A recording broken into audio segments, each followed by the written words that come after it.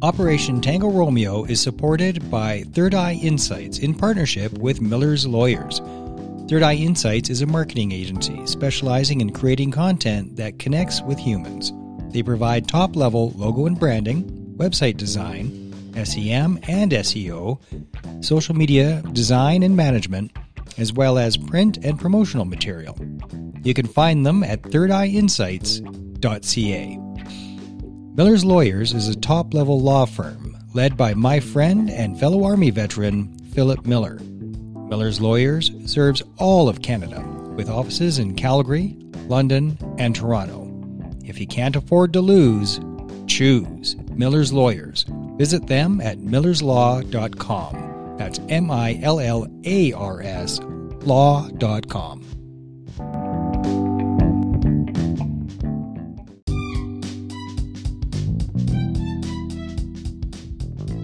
At Operation Tango Romeo, we are on a mission to save lives and relieve pain by making help for PTS injuries easily accessible, with a vision of a world where the path to recovery is clear.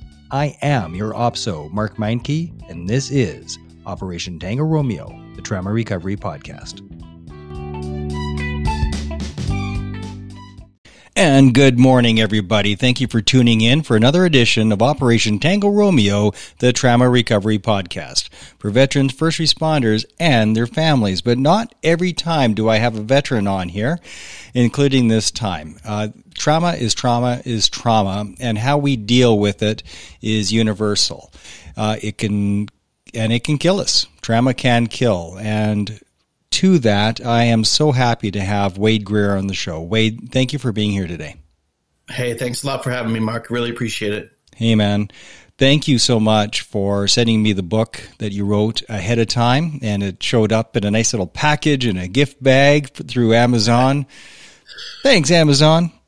Yeah, it's a nice little option they have there, to be able to wrap it and give a nice little personal message. It's good. It's like this really nice microfiber gift bag. I was impressed. I'm actually keeping that. That's going to get regifted for sure at the next event. Oh, perfect. I love the regifting. It's always do that every Christmas. Not the book, just the gift bag. No, I'm hanging on to that thing. Sure.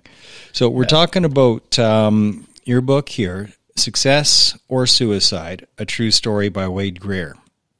Now, I've read the first couple chapters, and Wade, what compelled you to open up your chest, show the world what's inside, and write this book?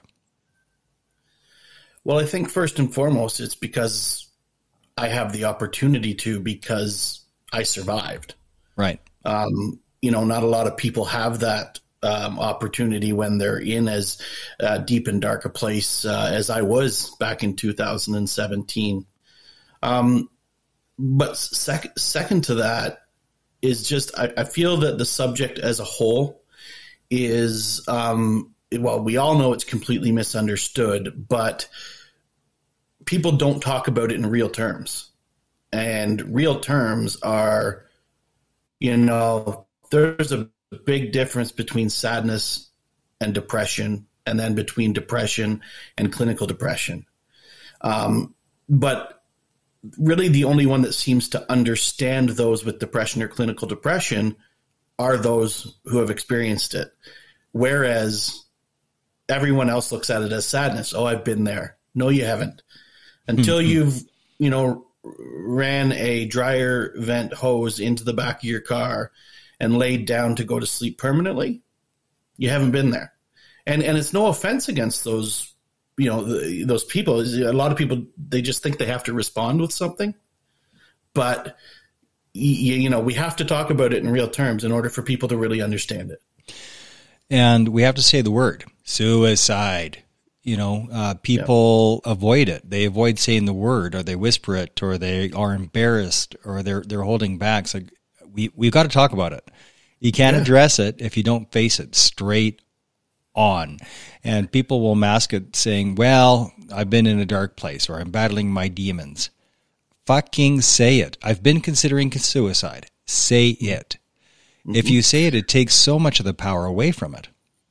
It does, but here's the thing, right? Society today, if people say that word, immediately people think of them in a different light. And so they go, okay, is my job secure if I mention this?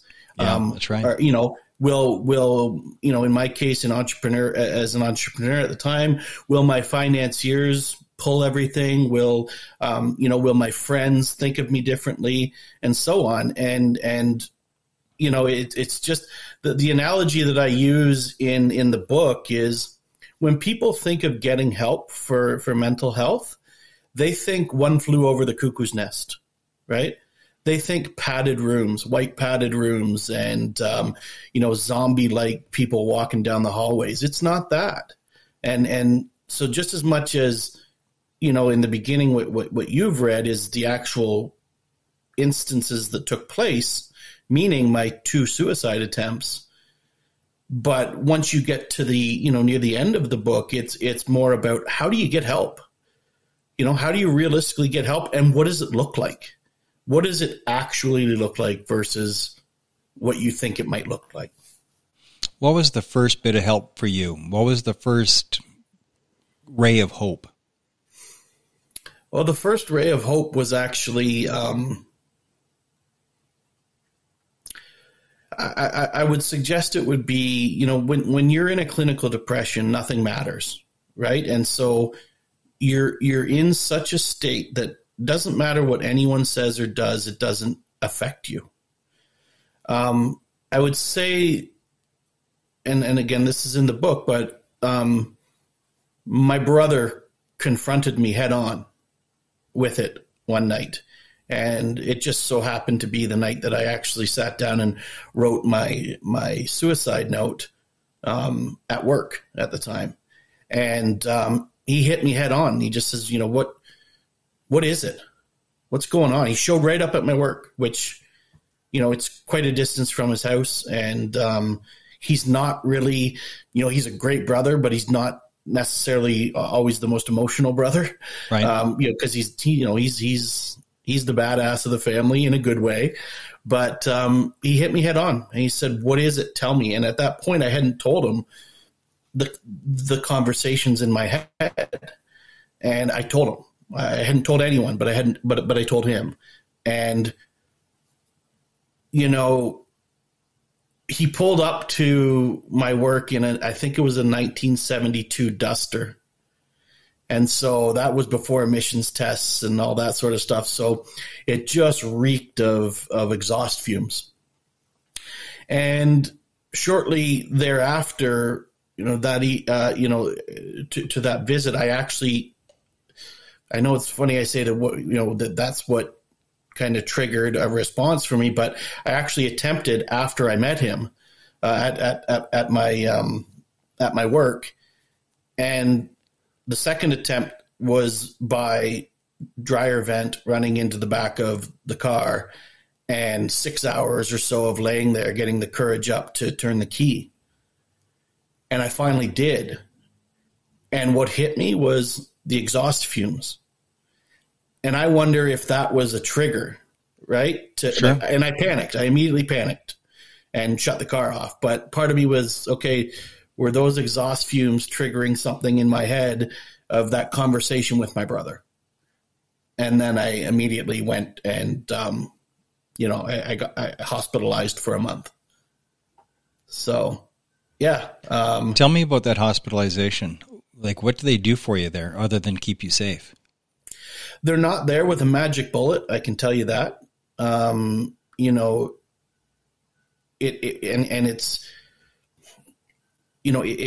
look at it as a vacation for your brain in hindsight, okay. Right?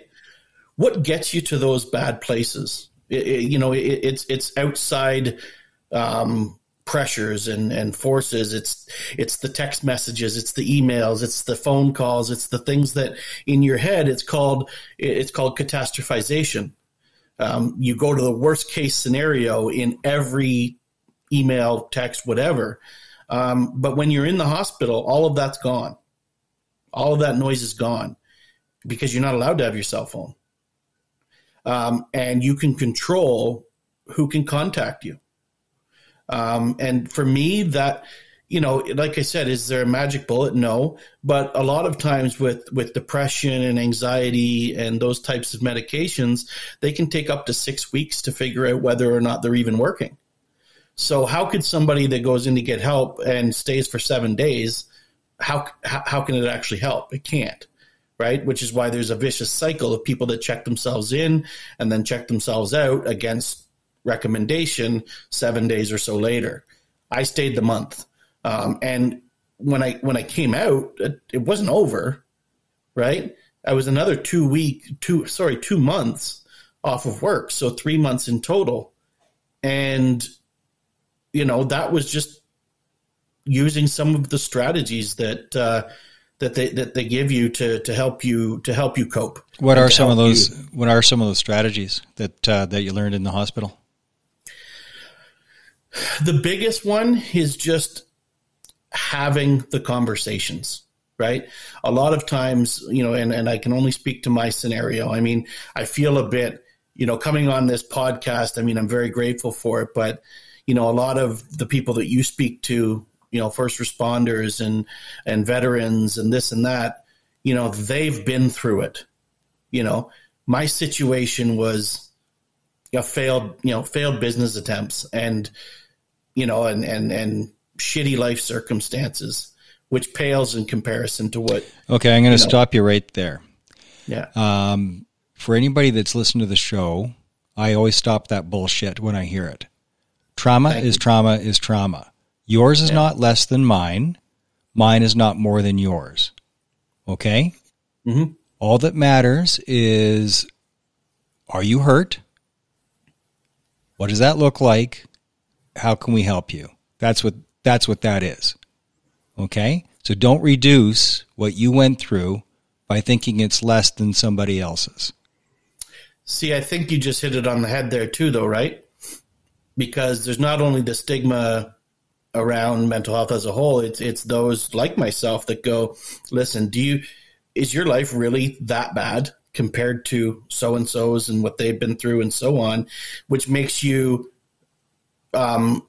less likely to talk about it because it will be minimized. And which is why we have to understand, Wade, always that 1,000 people going through the exact same circumstance is 1,000 different experiences.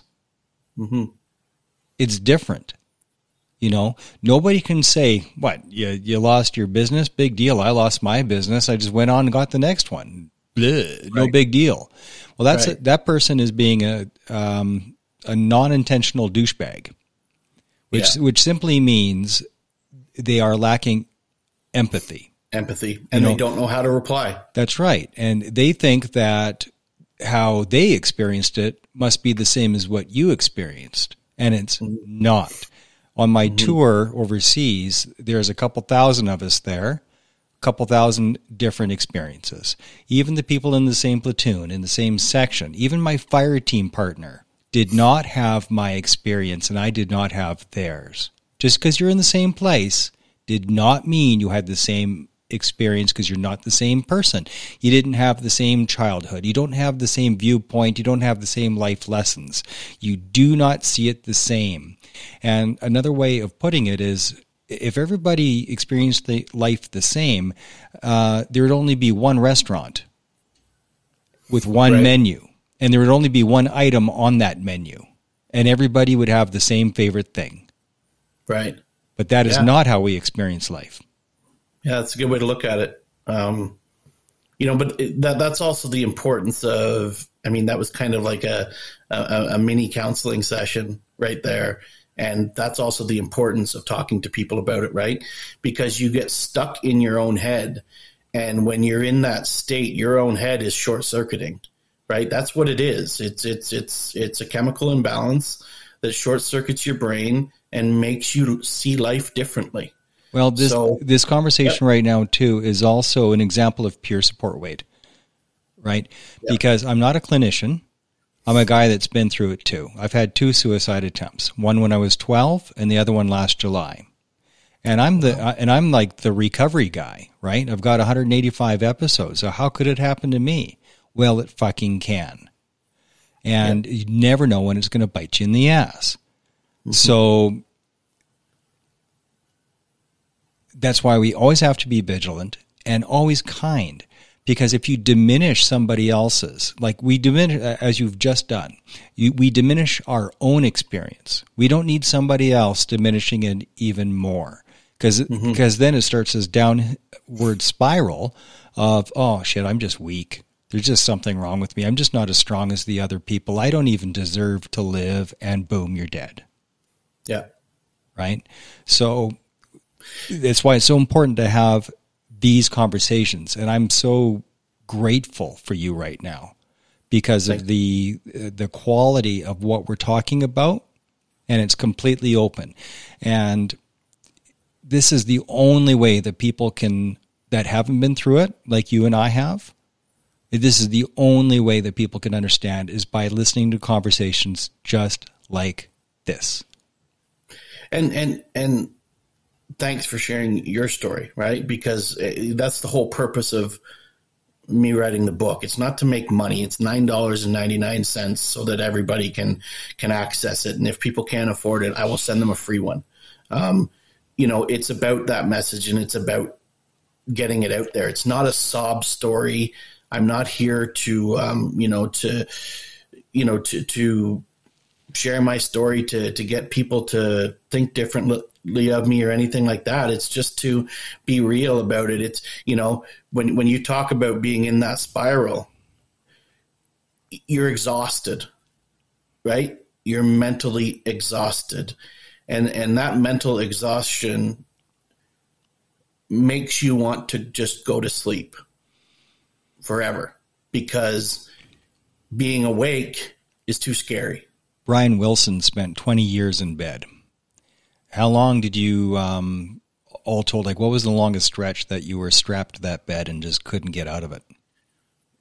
I would say it was a really dark 6 months. Yeah, that's a long time. And 6 months of, lying to family and friends about what's really wrong with you, saying that you have the flu, that you're in bed, trying to figure out how to sort of work, and get by, which I'm not proud of to this day, but that's part of it. And then a good solid 3 months of recovery. And recovery isn't, I'm better now. It's not my life is fixed now.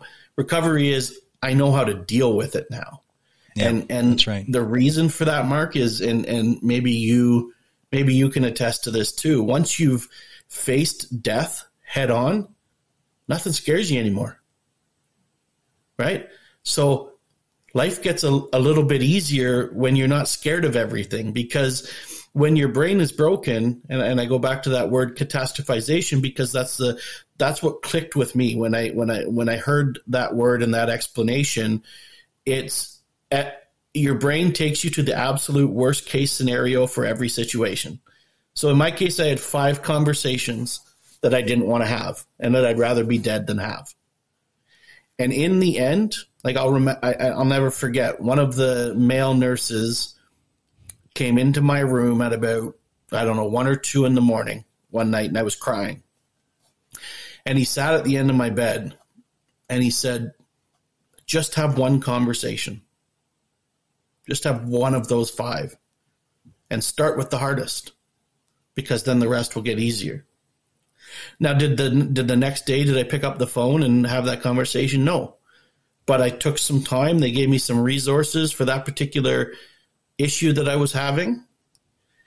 And in the end, Mark, all 5 of those conversations that I would have rather been dead than have, every one of them just wanted to help me.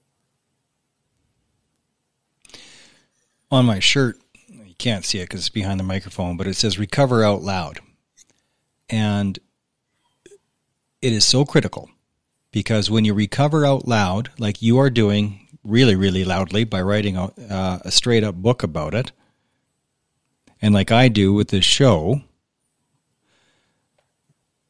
you are telling other people, you are a beacon of hope for other people. And the only way to get rid of the stigma is to talk without shame, without hesitation, that this is what happened, without euphemisms, straight up talk. And saying, yes, I attempted to take my own life twice. This is what it looked like. This is how I did it. And this is why. And this is what it felt like. And I'm not saying that how it felt for me is the same as how it felt for you. What I read for your attempts was similar, but not the same as mine. It was not the same. But it doesn't matter. The point is that when you're in a place of desperation, it puts you in that place. And it is the most judged thing ever. People, it's the most selfish thing you can do.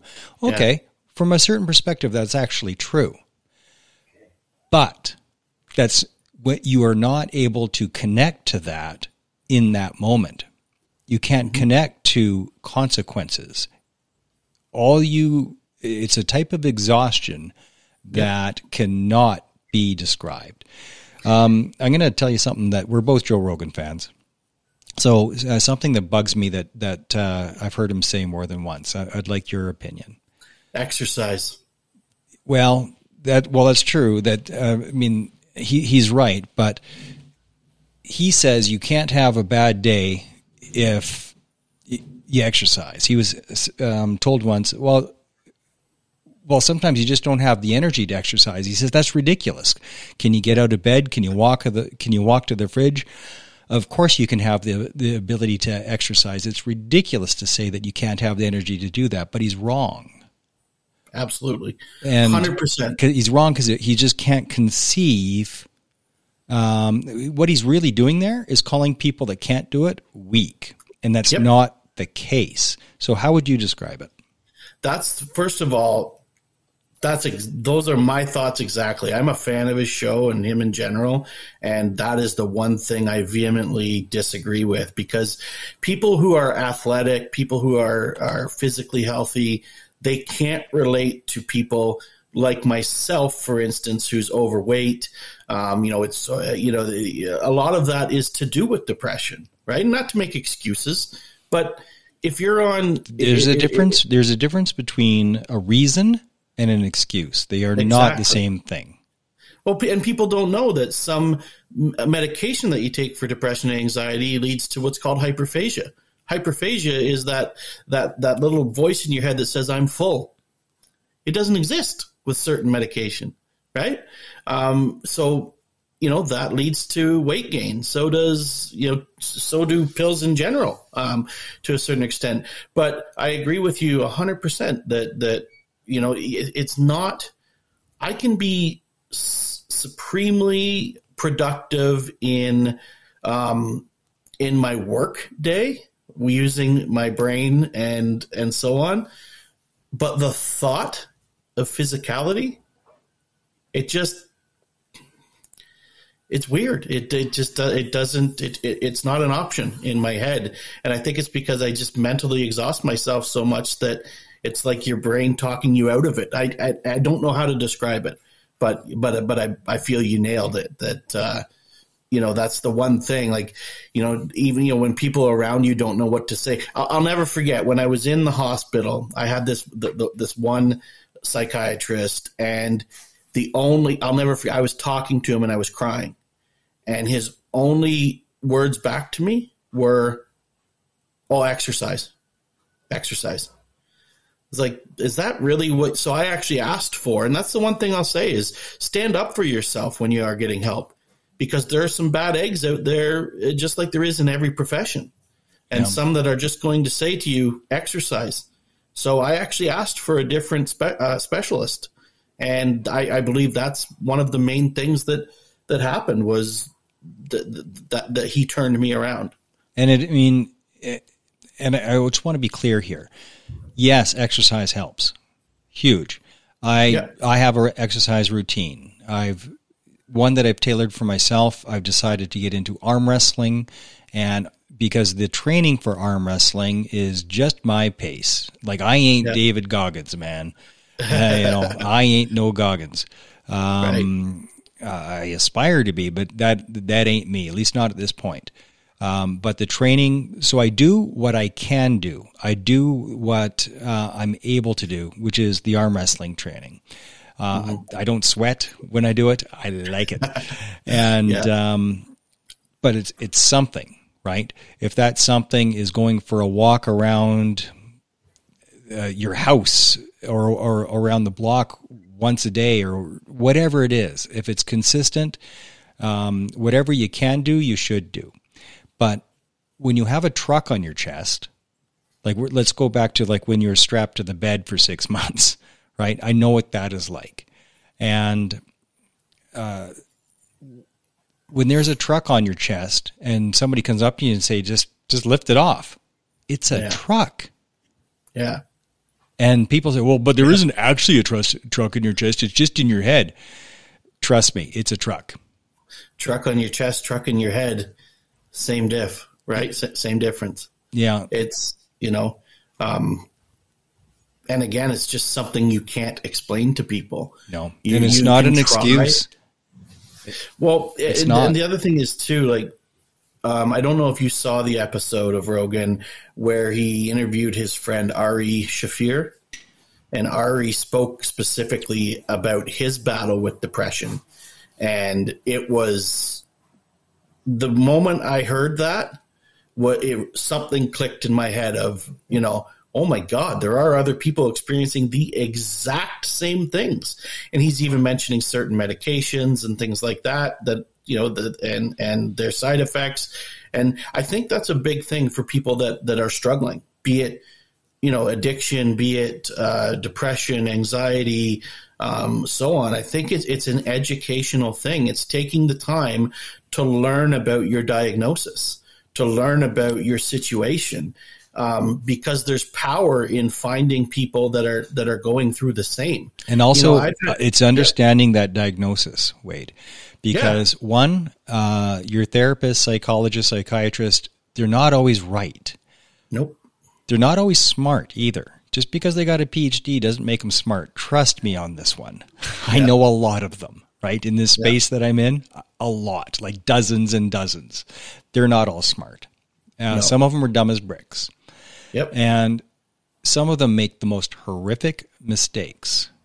My recent suicide attempt, I can almost put on the shoulders of my therapist that I had at the time.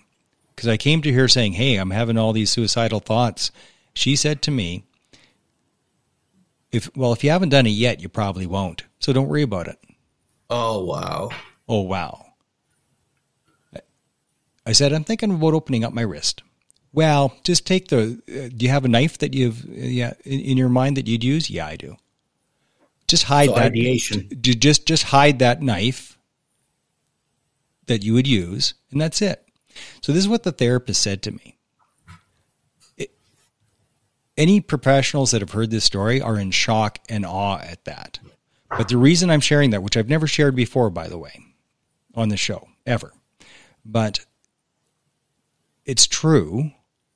And just because a therapist says it doesn't mean it's right. Question it, right? Just like I mentioned before. Think for yourself. Yeah. Yeah. And, on that note, that same professional that I mentioned before, he had initially diagnosed me with bipolar 2 and anxiety. And the biggest change when I got the proper practitioner, he's like, he couldn't believe it. He's like, you have no signs of bipolar, but you don't know, right? You're looking for a person that knows. And he says, anxiety is a symptom of depression. So treat the depression first and the anxiety will subside. And that was the difference. That was the big difference in the medication protocol. And also medication shouldn't be for life. And that's what people need to understand, right? It is, a lot of people will think that they're better. But there's a reason you're better. You're not better. You're coping. No. You're coping effectively. Yeah, so That's not that healing. vicious cycle of on off on off. Yeah. Oh, I'm better, I'm not. People. And I'm not saying I'm any smarter than anyone else in that regard, because I've said to myself too. Oh, you know what? That pill that I take at night that helps my very active brain shut down, I think I should probably scale that back a bit because I'm really tired every morning because of it. Then I go to myself maybe a week or so later. Yeah, but don't mess with it. Don't mess with what's not broken, because it's like I said, I'm not fixed, but I have the protocol, be it my recognizing my own triggers, recognizing keeping life simple. I think is very important to recovery as well. Simplicity is good. There's some basic tools like decluttering. Decluttering is massive, man. If your house is a mess and there's laundry on the floor, that is a direct reflection of the neural pathways in your mind. It's a mirror. Because they're scattered and all. And is that sort of what you mean? Like because they're short circuiting? It is. We just lost Bob Proctor, one of the greats. Bob passed away the other day, and nice guy. One of the things that he once said that really stuck with me is that a fella came up to him and was saying, "My life is just stuck. It's just stuck. I don't know what to do, and I don't know where to start. I'm just running in circles." And he just looked at him and says, "Do you have a garage? Yeah. Clean it." What? That's your fucking advice? Yeah. Mr. Bob Proctor, clean my garage? But he's like, well, it was Bob Proctor. So he went and he cleaned his garage. I mean, cleaned it, got rid of stuff, purged, organized it. And then he started feeling better. And then he met with Bob again. He says, the hell? Like it worked. Like what? That was, it sounded like the stupidest advice in the world, but it worked. Why? And that was why. Small victories. It's small. It is, but it's neural science as well. Your brain is unconsciously, like apps running in the background. Like if you have 10 apps open on your phone, right? It doesn't work as good. So you close them all and only use one app at a time, and it works better. Your brain's the same.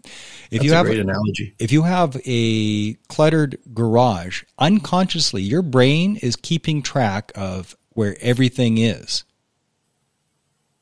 If it's organized and everything's in the right drawer, you don't have to think about it anymore. Yeah. So by being disorganized, you are unconsciously stressed and scattered. It's funny you say that too, because if you look up some of the most successful people in the world, like Zuckerberg and Steve Jobs and people like that, you don't have to like them, but one of the things that they do or did in Steve Jobs' case is they wore the same outfit every day. They had 25 versions of that same outfit, and they wore it every day because it was one less decision they had to make the night before and the day of. Right? So that kind of speaks to what you're saying is just, okay, you don't got to think about that.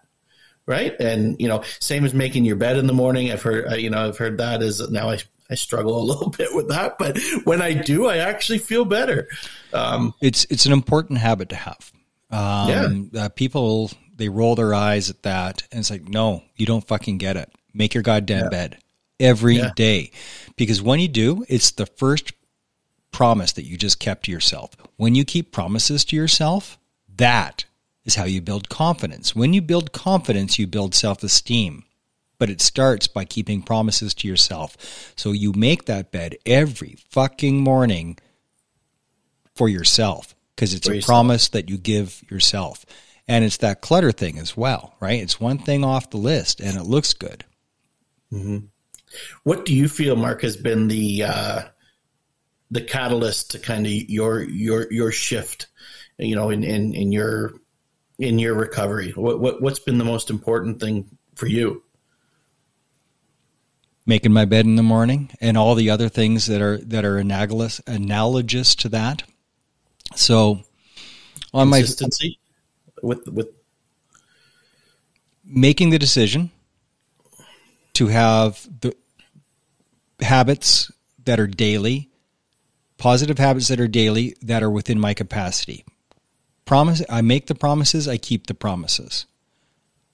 428 days ago, I promised myself I'm going to learn French. Period. Like, enough. I wanted to do it my whole life. I never had the discipline to do it. Discipline is the bridge between what you want now and what you want the most. And when you keep those promises to yourself, so on Duolingo, it's 428, whatever it is, well over 400 days in a row. So I get to see that, and I get to go, oh, this is who I am. I'm the guy that keeps this promise. And it feels good. When you feel better about yourself, it is so effective at helping to keep the depression at bay by keeping that promise to yourself. It's 20 minutes a day or 10 minutes a day. It doesn't matter. Can I speak French yet? Hell no. But I speak a hell of a lot more than I did 420 days ago. Throw something at me. J'étudie français chaque jour avec Duolingo dans mon portable. Something about a table. No, portable is your cell phone. Yeah. Oh, okay. but the arm wrestling training, I train minimum once a day, usually twice a day. And it's short, it's sweet, it's quick. Away you go. This show, right, is another promise that I keep to myself. It is the consistency, not the volume. It's the consistency. And when you keep those promises to yourself, you feel better about yourself. When you feel better about yourself, you treat yourself better. It's a positive feedback loop. Right. Well, when you also feel like you're helping as well. A sense of purpose is huge. Yeah. And that's, later on in the book, you'll see, one of the things that I mention is find your 3 Ps. Who's your person? What's your perspective? And what's your purpose? And try to define those 3 things. And I'll tell you, in my particular case, my person is my mother. She's my best friend, without a doubt. My perspective is my aunt with special needs. She puts life into perspective for me when I start feeling sorry for myself or when I start getting low. All it takes is a trip up to see her, and I feel better. And then my purpose is my daughter. And, I'm a single guy, 42, don't even have a pet or a plant to keep alive right now. She's off to university, kind of on her own, but I moved down to be closer with her so that when I do have the opportunity to get time with her, it reminds me of my purpose. Right. But I also think that, a lot of this, I'm fortunate that I have family around me. I'm fortunate that I have the opportunity to get supports. Obviously the healthcare system in the US is a lot different than the healthcare system in Canada. So there's a big gap there for getting help. So it's not to, some people might not be able to find their 3 Ps like that, right? Because they don't have people around them. And those are the most vulnerable, right? That just, it's like you said, every situation's different. And, ours are just 2 of them. I mean, I've had so many people reach out to me since launching the book, and people I don't even know, and sharing their story with me and saying, I haven't told anybody but my father this in one particular case. And I think it's just it's a cry. It's a cry out for help and relativity to say, oh my God, like people have gone through this, like your story, sharing your story, man, like no one would have ever thought that. Right. And for the exact reasons you just said about, you're the recovery guy. You're you have 100 and some episodes about recovery, but you struggle. Yeah. Well, you said it in the beginning of the conversation, Wade, that recovery is about managing it better. Mm-hmm. Right. And in July, when I attempted to open up my wrists. It's a learning experience. Like, I am so grateful for that experience because it puts me in a position where I can better understand, especially being in this space. Now, this space again is my purpose, and I'm nothing if not authentic. So I want to talk to you about your 3 Ps. Okay. Sure. Can I do this? Yeah. As you move forward in your healing, I would like you to strongly consider changing those 3 Ps, because all 3 of them, those 3 pillars, are external to yourself. Mm-hmm. And you can lose any of those 3. That's a good point. So if you're relying on external people to keep you steady, you're not steady. Right. That purpose has to be internal. Mm-hmm. Maybe that purpose is helping others by promoting your book. I don't know. But if it's not internal, you don't own it, and it can be taken away. And then you're not safe. And and on that note, I mean, one of the things that, since this has all happened, my daughter is, like I said, she's grown up and she's gone away to university. And then I start to think to myself, what do you actually do? What do you like to do? What you question your purpose, right? Mm-hmm. But subsequently I started writing this book.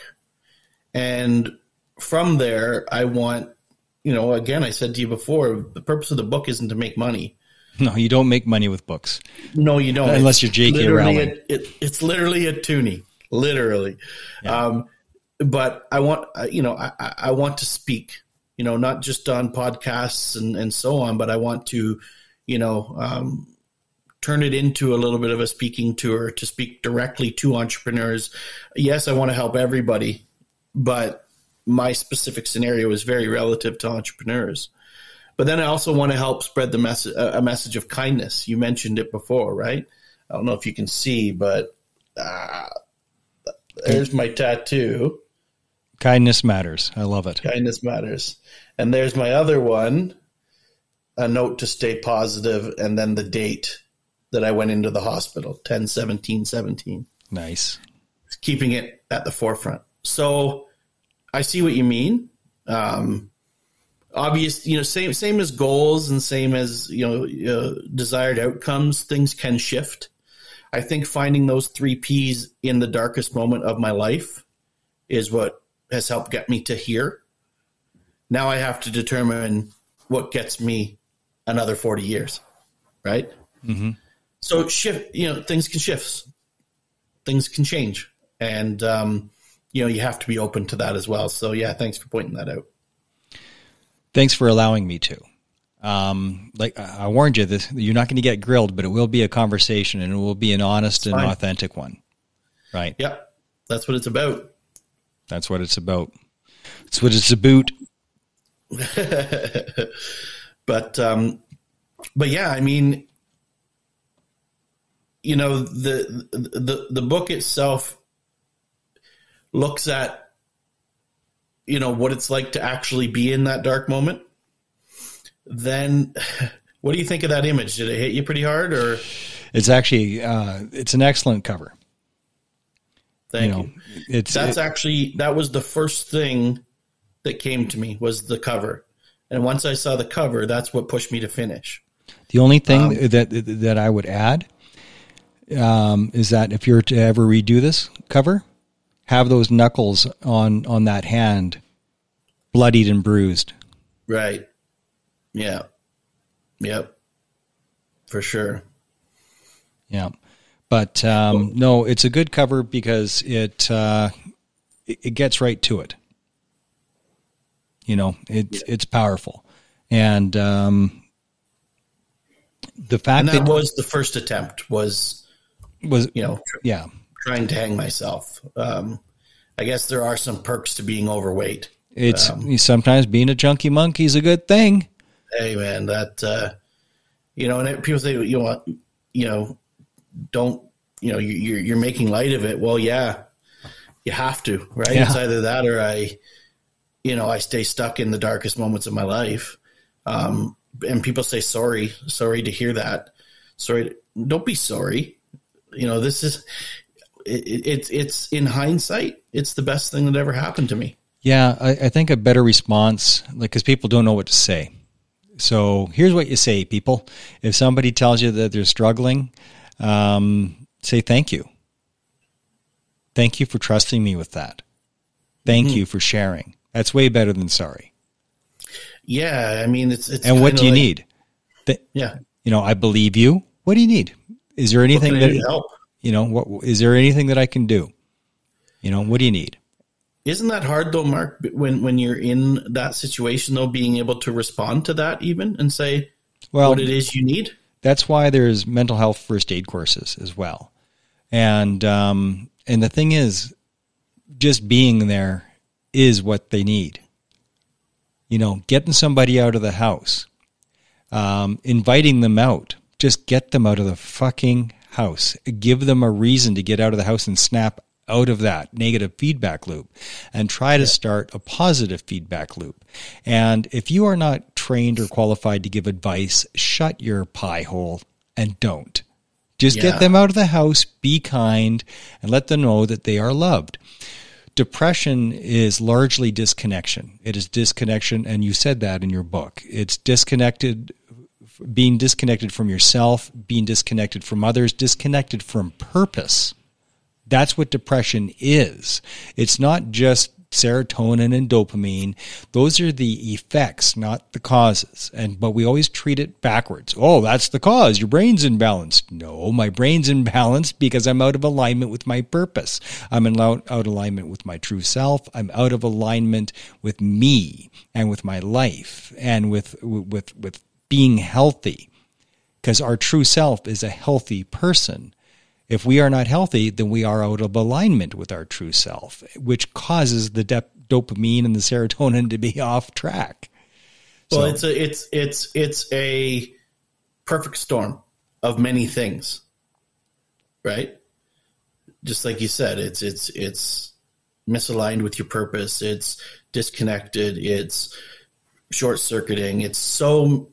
That's what gets you to that very darkest point. I think it's just a series of shitty things. And right down to your upbringing to so on and so forth. And if you look at how it's such a fundamentally misunderstood disease, because that's what it is. It's a disease. Think of any traditional kind of practitioner, right? They can typically look, see, feel what they're treating. Or they could run a scan or take some blood or this and that. And, okay, here's how we deal with it. Here's what it is. There's none of that for mental health, right? Nothing. It's just a guess. Yeah, they're throwing darts. Throwing darts. Yeah. Like you said in your case. Right. And in my case, there's two examples right here. You know what the diagnosis really is? It's a game of pin the diagnosis on the donkey. It really, really is. They're putting on a blindfold, spinning around 3 times and going up to the chart. And then after there's like, oh, okay, ADD. Cool. And it really is. It's a game of pin the diagnosis on the donkey. And, nothing against them though, because that's what we got. That's what we have.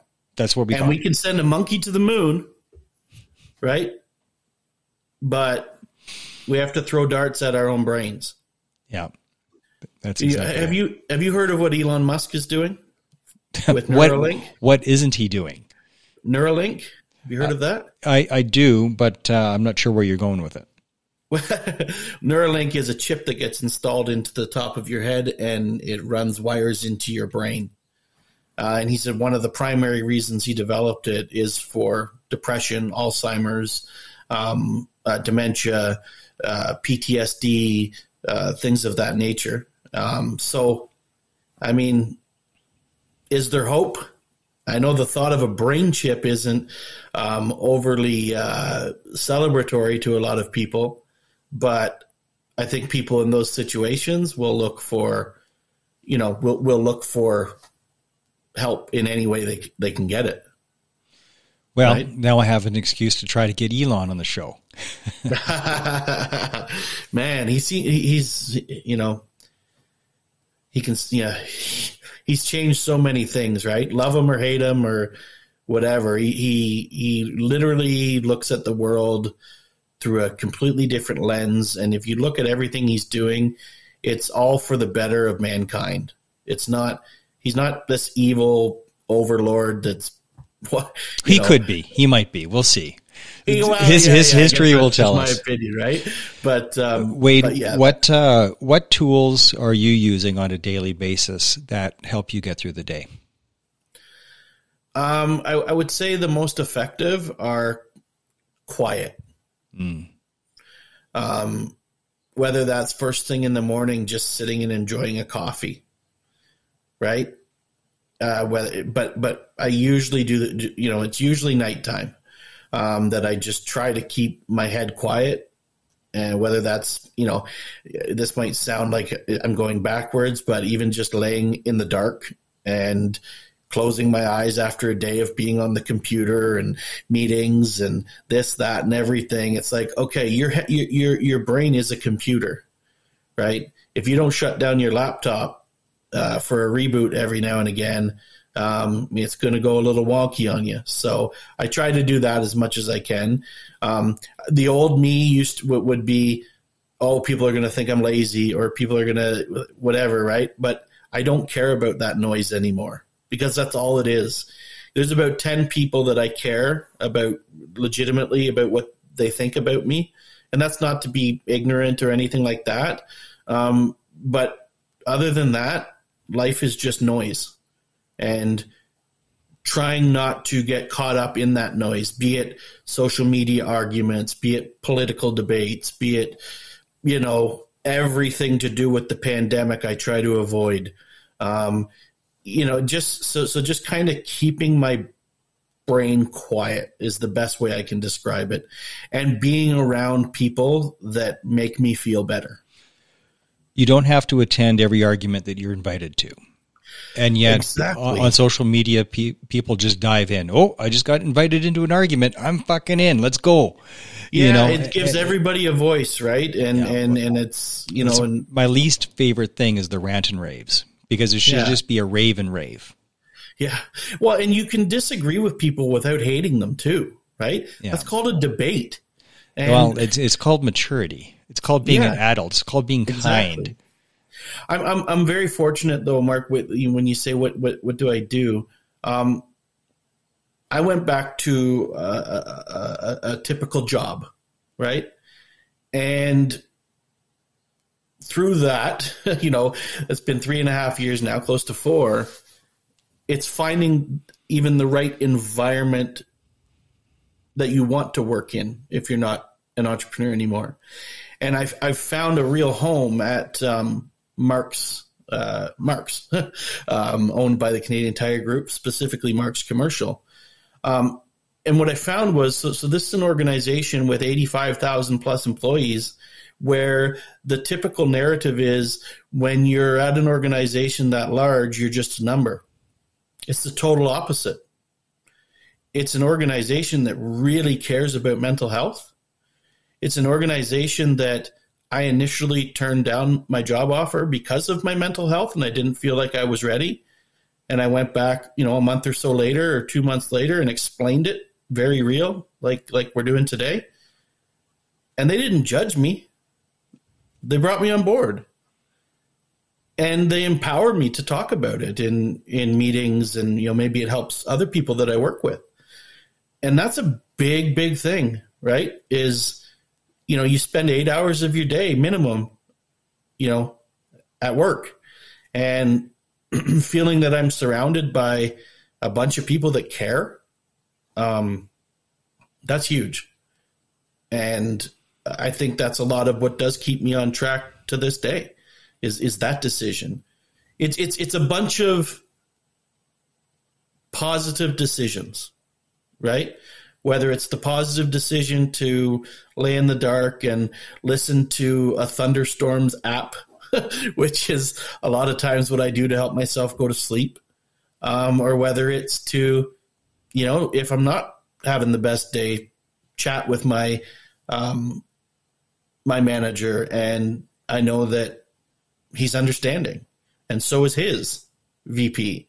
And there's I feel like there's some of my biggest fans in getting this message out. And that is very, it makes you kind of, well up even just talking about it, because isn't that part of the problem too, is like people that struggle with mental health getting through, tough times at work, getting, maybe needing to take a day off here and there for your mental health, not just your physical health. It's huge. And having an employer that understands and treats it no different than I broke my leg this morning is absolutely crucial and critical. And it's part of the Bell Let's Talk idea, I suppose. It is so important, and it saves lives, because if you don't do that, then you're adding to the negative feedback loop a sense of hopelessness. Mm-hmm. And that sense of hopelessness can easily lead to depression and suicide. Absolutely. And that's literally one thing that an organization can do that can possibly stop people from that, right? Especially in a sales environment where it's a constant roller coaster of emotions, right? Because in sales, you're up and down like a toilet seat. Yeah, that's right. And I've always said that sales is psychology. If you can manage that roller coaster and those ups and downs, then you'll do well. But if you work for an organization that doesn't understand that and just is numbers, yeah, numbers matter, absolutely, 100%. But so does supporting people when the numbers aren't there. Yeah. Right? So that's, again. Well, and that's part of the education piece. And it's also part of why it's so critical to have this conversation that we're having right now, Wade. Because by people listening to it, then it can help them understand, right, that somebody who is struggling, which is everybody to some degree, especially over the last 2 years, that it's natural. It is human to struggle. We are natural beings living in a very unnatural world. That causes anxiety and disconnection, just the way we've built this society. We haven't built it ergonomically correct for our species. We haven't. And we need to do a better job. It's also the and I hate to blame things on social media because it's not the full, but you also take on the pressures of everybody else's lives, right? You all have friends that, you're sitting on Facebook and you're listening to them rant and rave and this and that. I'm like, man, cut those people out of your life. If people don't bring positivity to your life, I don't care who they are or who they were in your life, get rid of them and surround yourself with people that care, that are positive, because misery loves company, right? A lot of people want you to be pissed off because they're pissed off, or be mad at someone because they're mad at someone, or hate their job because they hate your job because they hate their job, or this and that. Get rid of them. It is so critical to control your environment. And absolutely, when you control your environment, you are keeping promises. You're treating yourself with respect. So people complain, oh, social media is so negative. You control your feed. Yep. Why is your social media negative? Control your feed. Unfollow people, unfriend if you have to, block them. But you control the feed. Yeah. Your social media, especially Instagram, which I actually like, you can control it to be nothing but motivational and inspirational. Nothing but. It is easy. You control your feed.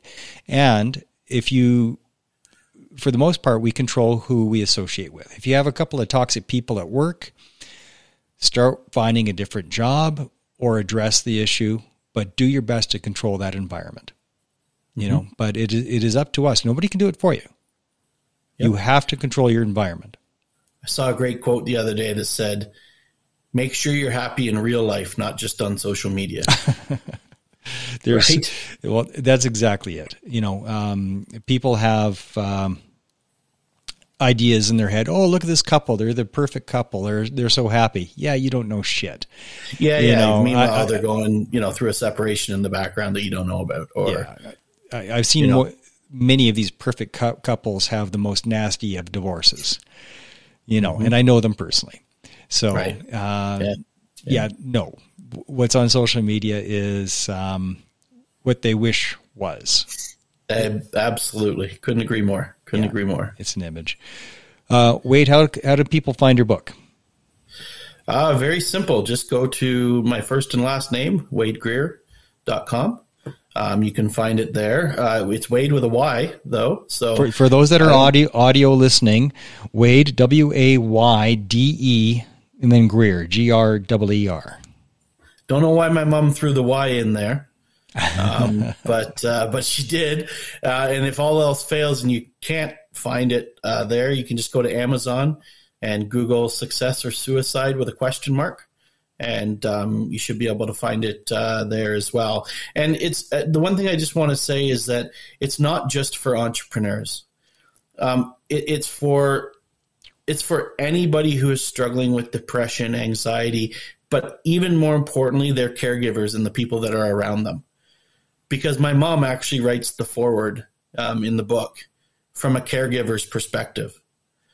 And I think, you know, between that and some of the other tips within the book, that it can be helpful to anyone that even knows somebody that's struggling with, depression, anxiety, or anything else, any sort of mental health issues.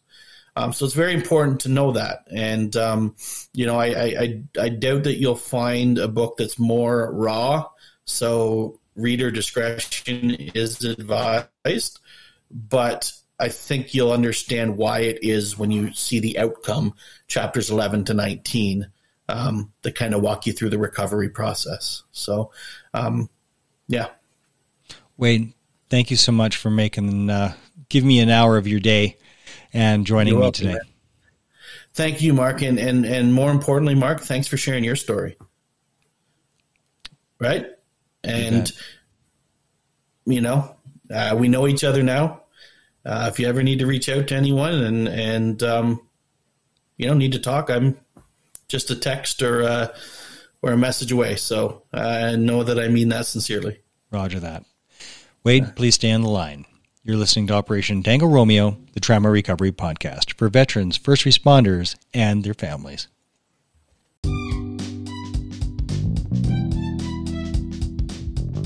Hey everybody, thanks for tuning in. Now I've got a favor to ask you. And I know everybody asks for the same favor, but it's really, really important. If you can help, do your little bit by going to Apple Podcasts, leaving a rating and a comment. That would be awesome.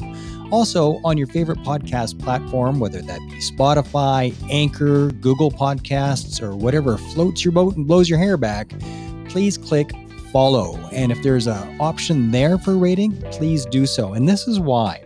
Every time you click like, leave a rating, leave a comment, what happens is that it makes it easier for other people to find this podcast. The help that you can't find doesn't help at all. So help other people find this so that they can help themselves. Thank you, thank you, thank you. And as always, share like the sugar bear, because sharing is caring.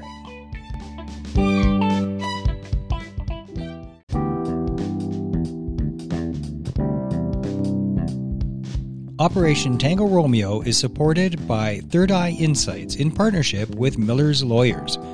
Third Eye Insights is a marketing agency specializing in creating content that connects with humans.